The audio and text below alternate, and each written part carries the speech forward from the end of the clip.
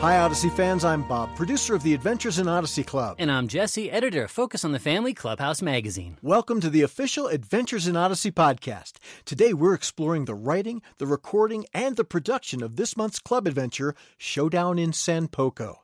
Let's hear a preview. This month on the Adventures in Odyssey Club, a question from Lucia inspires Pastor Knox to go down memory lane. Why are you digging in the flower bed? And therein lies the tale. Would you like to hear it? But the story isn't all flowers and good times. Alejandro, we can talk this through. You should not be here, Pastor. Or you either, Senora. This is between me and my brother. A harrowing story of a relationship gone wrong. This month on the Adventures in Odyssey Club. That sounds dramatic. And now, let's talk to writer-director Phil Lollar and sound designer Nathan Jones. In our conversation, we're going to come awfully close to spoiler territory, so if you haven't heard the adventure, you probably want to pause this podcast and go listen. But if you have heard the show, you're about to learn how it was created. Let's talk to Phil and Nate.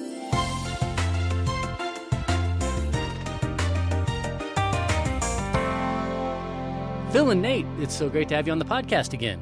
It's great to be here. It's great to be back here on the podcast again. Well, Phil, let's start with you because this is an alliance show with the ministry Healing Hands International, but originally the tie-in was going to happen in last season's episode, So On and So Forth. So how would the Magi boxes work into that story? Well, actually, we had planned on spotlighting a different aspect of Healing Hands International in the Blizzard shows.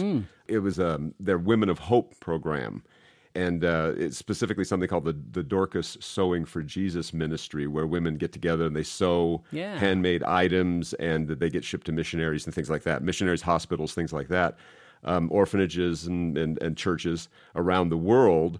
And some of those items then wind up in Magi boxes, but some of them don't. So the bigger story is that those episodes were all kind of interlinked. All of the snow blizzard episodes were interlinked, and the one that I had written had a whole other aspect to it. But then that episode got revamped and remade into what is currently So On and So Forth. But then we still had a problem because we wanted to do this episode. We still had the tie-in with the Healing Hands ministry and the Magi boxes. And so I had to figure out really, really quickly. I was in the middle of a move right at that point. That was right when we were moving to Arizona. And so I'm thinking, I'm in a hotel room, packing up the last remnants of our house in California so we could come out here and bring them out here. And I'm spending the night in San Dimas, California, in a hotel room, and I'm thinking, I've got a deadline. We've got to have another script. What can we do? And then God helped me out here, and the Lord provided, and so now we have this episode. So that's right. That's the long way of telling a very short story. The creative process is never very clean sometimes.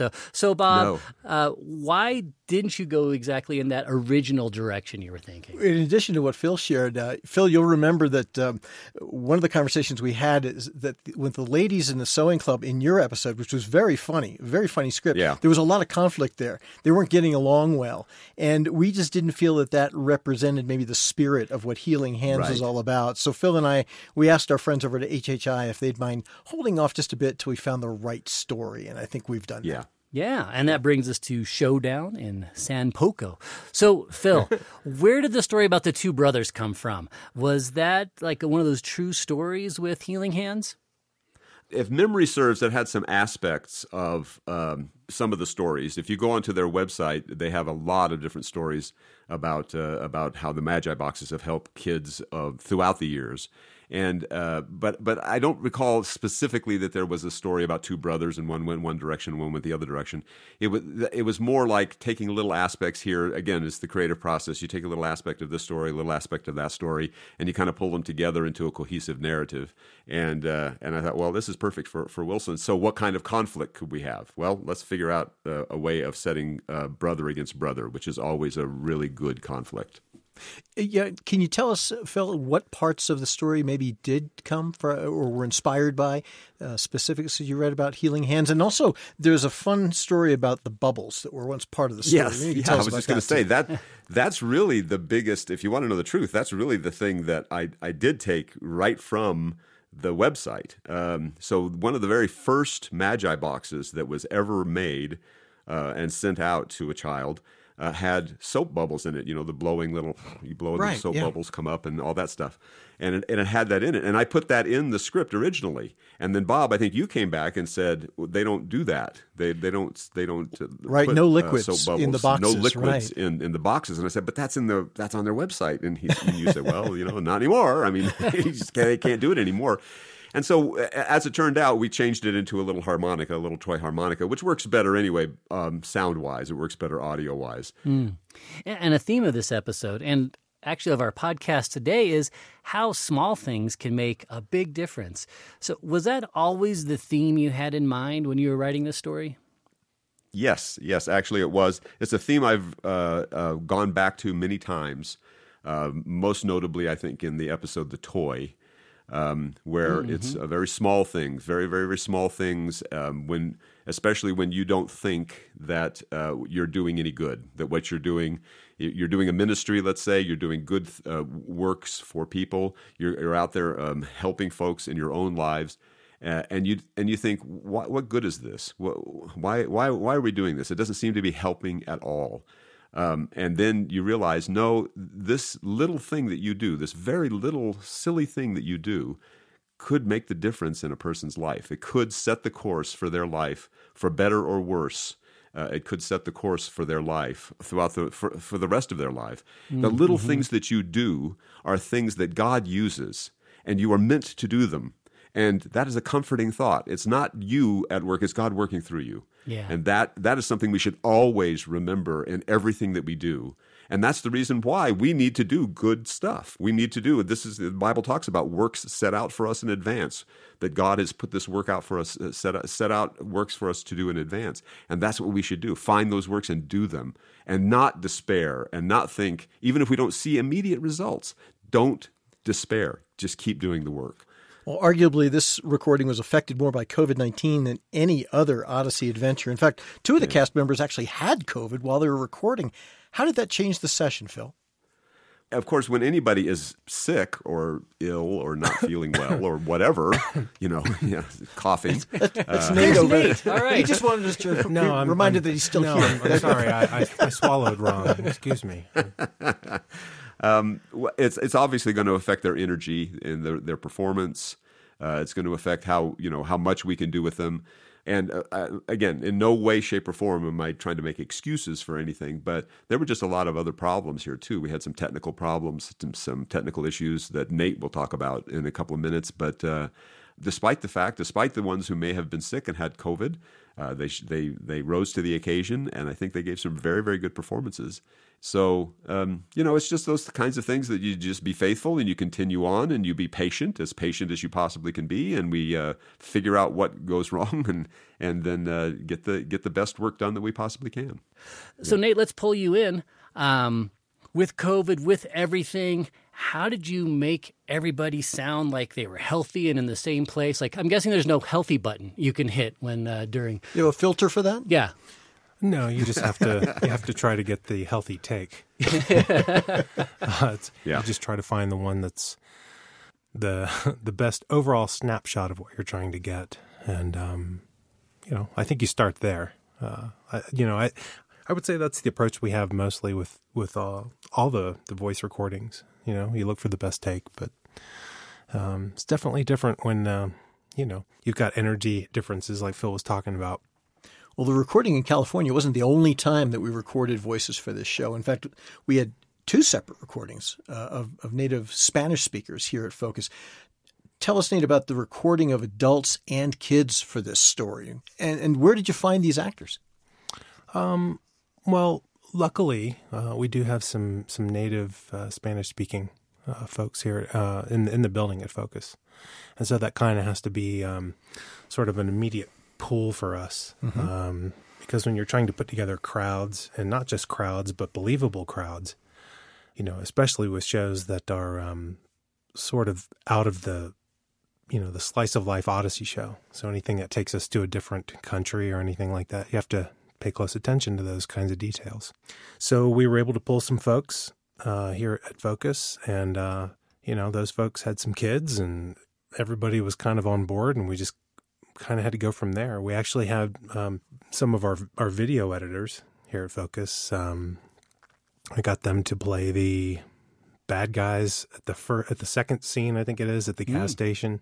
Mm-hmm. They got to show up and do the typical kind of stuff, and then, and they're always in constant agreement with El Jefe, and and then just another scene later from that, they're also the same two guys that are sitting outside the cantina. So if you listen to the show, you get this sound of Wilson pulling up, and there's just these, local yokels sitting out in front of the cantina talking about stuff. But what's interesting is trying to give them content. When you tell people, just fill it out, or voila, or just talk about stuff. Yeah. It's when someone puts you on the spot like that, it's impossible to talk about anything of value, so it's really funny. It's culiche. Yeah. Well, a lot of surprises were in the show. This one surprised me. The motorcycle sounds were not really from motorcycles, the sound effects. So what did you use instead? Yeah, so this is one of the ones that, people often ask, what are the strangest things you've used to make sound effects? And I don't keep a long list of the things that I do, but this falls under one of those. This is a two-person sound effect. So if you can imagine Christopher Deal standing in the dirt rock surface, and you can imagine me sitting on a sort of a vinyl-covered cushion kind of a chair like you would see at a diner or something like that, just that kind of that chrome frame with a red vinyl on it, and I'm holding my own car keys, and I'm straddling this vinyl seat. And so Chris is over there in the dirt. He makes the sound of somebody twisting, so you get the sound in the foot going through the dirt. And then you've got me saddling up on this chair and making sure that it has the right squawk and squeak and everything else. And then I've got my keys in my hand, and between Chris dancing on the dirt and me riding on this vinyl chair, you get the sound of somebody sitting in the seat of a motorcycle. So, wow. Yeah, they did great work. In fact, what a lot of people don't know, Nate, is when Gary Locke delivered the art of sort of the locals on the motorcycles, the ones who kind of drive up to Wilson to give him a hard time. One of them looked an awful lot like the sound designer in this episode. Yeah. And I contacted you because I said, you happen to be a cartel member in this artwork. Yeah, it was sort of interesting. I don't often get alarming emails from Bob Smithhauser, but when he's like, we just need to run this art by you. And I was like, oh, that's cool. It looks great. And I wear sunglasses, so why not? This last question is for both of you. I know when you go back and listen to an episode, there are things you love, things you'd love to do over. So what are your thoughts as you look back at this show? Nate? The things that stick out for me are when you get to do emotional bits with montage. And when you step back and when you listen to montage things, we hear these kids and we hear these gangsters and we hear this stuff. And it's a lot of voices, and it's some reverbs, and it's some things that just kind of create that phantom kind of feeling in the mind. Yeah, I agree with the echoes of memory that you kind of had for the kids. Exactly. You did a great job with that. Yeah. I would concur with Nate on that. I think that we have been doing more and more of that. I know that I have in my scripts on Odyssey, and I really like it. I really like that. First of all, I really like the idea of getting an actor and giving them a monologue. They're telling a story. They're actually telling the story, and then turn it over to our world-class production team, and they then add those audio. The audio echoes, what you're talking about, the whole idea of these memories, the things that are going on. It just enhances it so well. And everybody's at the top of their game there. You have the actor at the top of their game. Yeah. You have the writer at the top of their game. You have the production people at the top of their game. The music is at the top of his game. And it just opens up this vivid picture in your head of what's going on. You're there. You're inside of it. And I love that kind of thing. I love that kind of thing in this script. I loved it in the Christmas Bells story. And I'm hoping we can do more of that. I really there's more of that coming up in other episodes, and I really like that mode of storytelling. Well, it's always fun to have the writer on. It's always fun to talk sound design. We got to do both today. So, guys, thank you so much for being with us. You're very welcome. Thank you, and that was awesome. Thank you. You can hear Showdown in San Poco on the club right now, and hopefully you already have. Following along with the theme of this episode about shining a light and making a difference, there's a big event happening tomorrow. That's right. This year's Bring Your Bible to School Day is October 6th. This nationwide event is a student-led movement to read and treasure Scripture as God's holy word, to encourage others with the hope we have in Christ Jesus, and to celebrate our religious freedoms here in the United States. To find out more and how it ties into our theme today, let's hear from Emerson Collins, the program director of Bring Your Bible to School Day.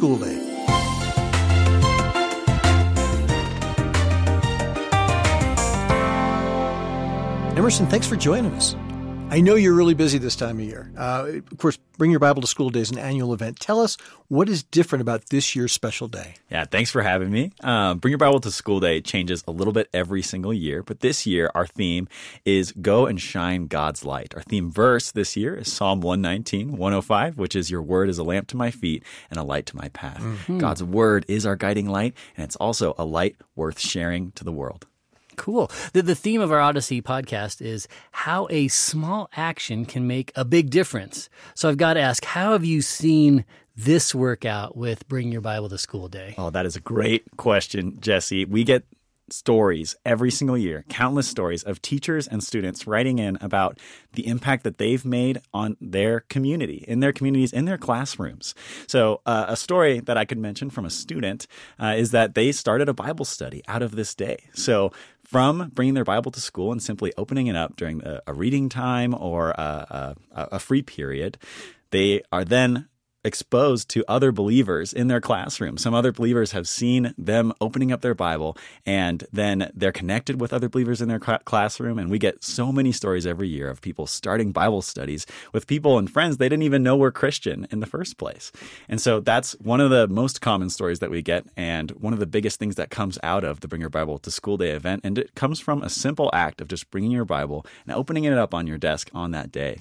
Another great story we got was from a teacher who brought his Bible, and actually he consistently brought it every single day to class, and he just put it on his desk, and it was just there, and students could see that his Bible was on his desk. And little did we know that 40 years later, somebody would write in to us and say, this person made an impact in my life just by bringing their Bible to school. And this was a teacher. Right. How much more can the students impact one another among their peers, among their friends? Yeah. Oh, yeah. I love seeing how Bring Your Bible to School Day has grown over the years. Mm-hmm. And, of course, every year we feature stories in Clubhouse and Club Junior of kids who participated in Bring Your Bible to School Day and the awesome things that God has done through them. So how would you encourage listeners of this podcast to take part tomorrow?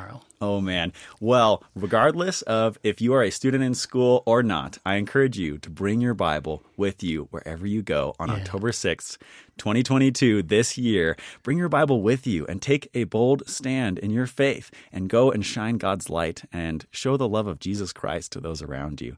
It starts by just carrying your Bible, and this simple act of faith can lead to something so much bigger. We're trusting that the Lord will do something big on this day through you. Yeah, and we can all take part by praying that God opportunities will happen. Yes, certainly. Prayer is a huge part of it. And actually, we encourage our participants every single week. We have a specific prayer that we would like you guys to do. The first week, we ask people to pray for their teachers and their faculty and staff. The next week, this is the month leading up to the event. Yeah. The next week, we encourage you to pray for 10 friends that are just on your mind. The week after that, we want you to pray for your principal and for your community. And then the final week leading up to it, find somebody that really personally is on your heart that you know needs to hear the love of Jesus, needs to hear the gospel, and pray for them specifically that you might impact them on that day. Well, tomorrow's the big day. We're looking forward to being in prayer for it. And then in the days that follow, in the weeks that follow, we'll continue to pray that the seeds that were planted on Bring Your Bible to School Day will actually take root. Certainly. Emerson, thanks for being with us today. Thanks for having me. You can learn more about Bring Your Bible to School Day at bringyourbible.org. And again, that day is tomorrow, Thursday, October 6th. That's all for this edition of the official Adventures in Odyssey podcast, a presentation of Focus on the Family. You can join the club or find out more about the podcast at adventuresinodyssey.com. For more about anything we talked about in today's show, you can call us at 1-800-A-FAMILY. I'm Bob. And I'm Jesse, reminding you that with God in your life, every day's an adventure.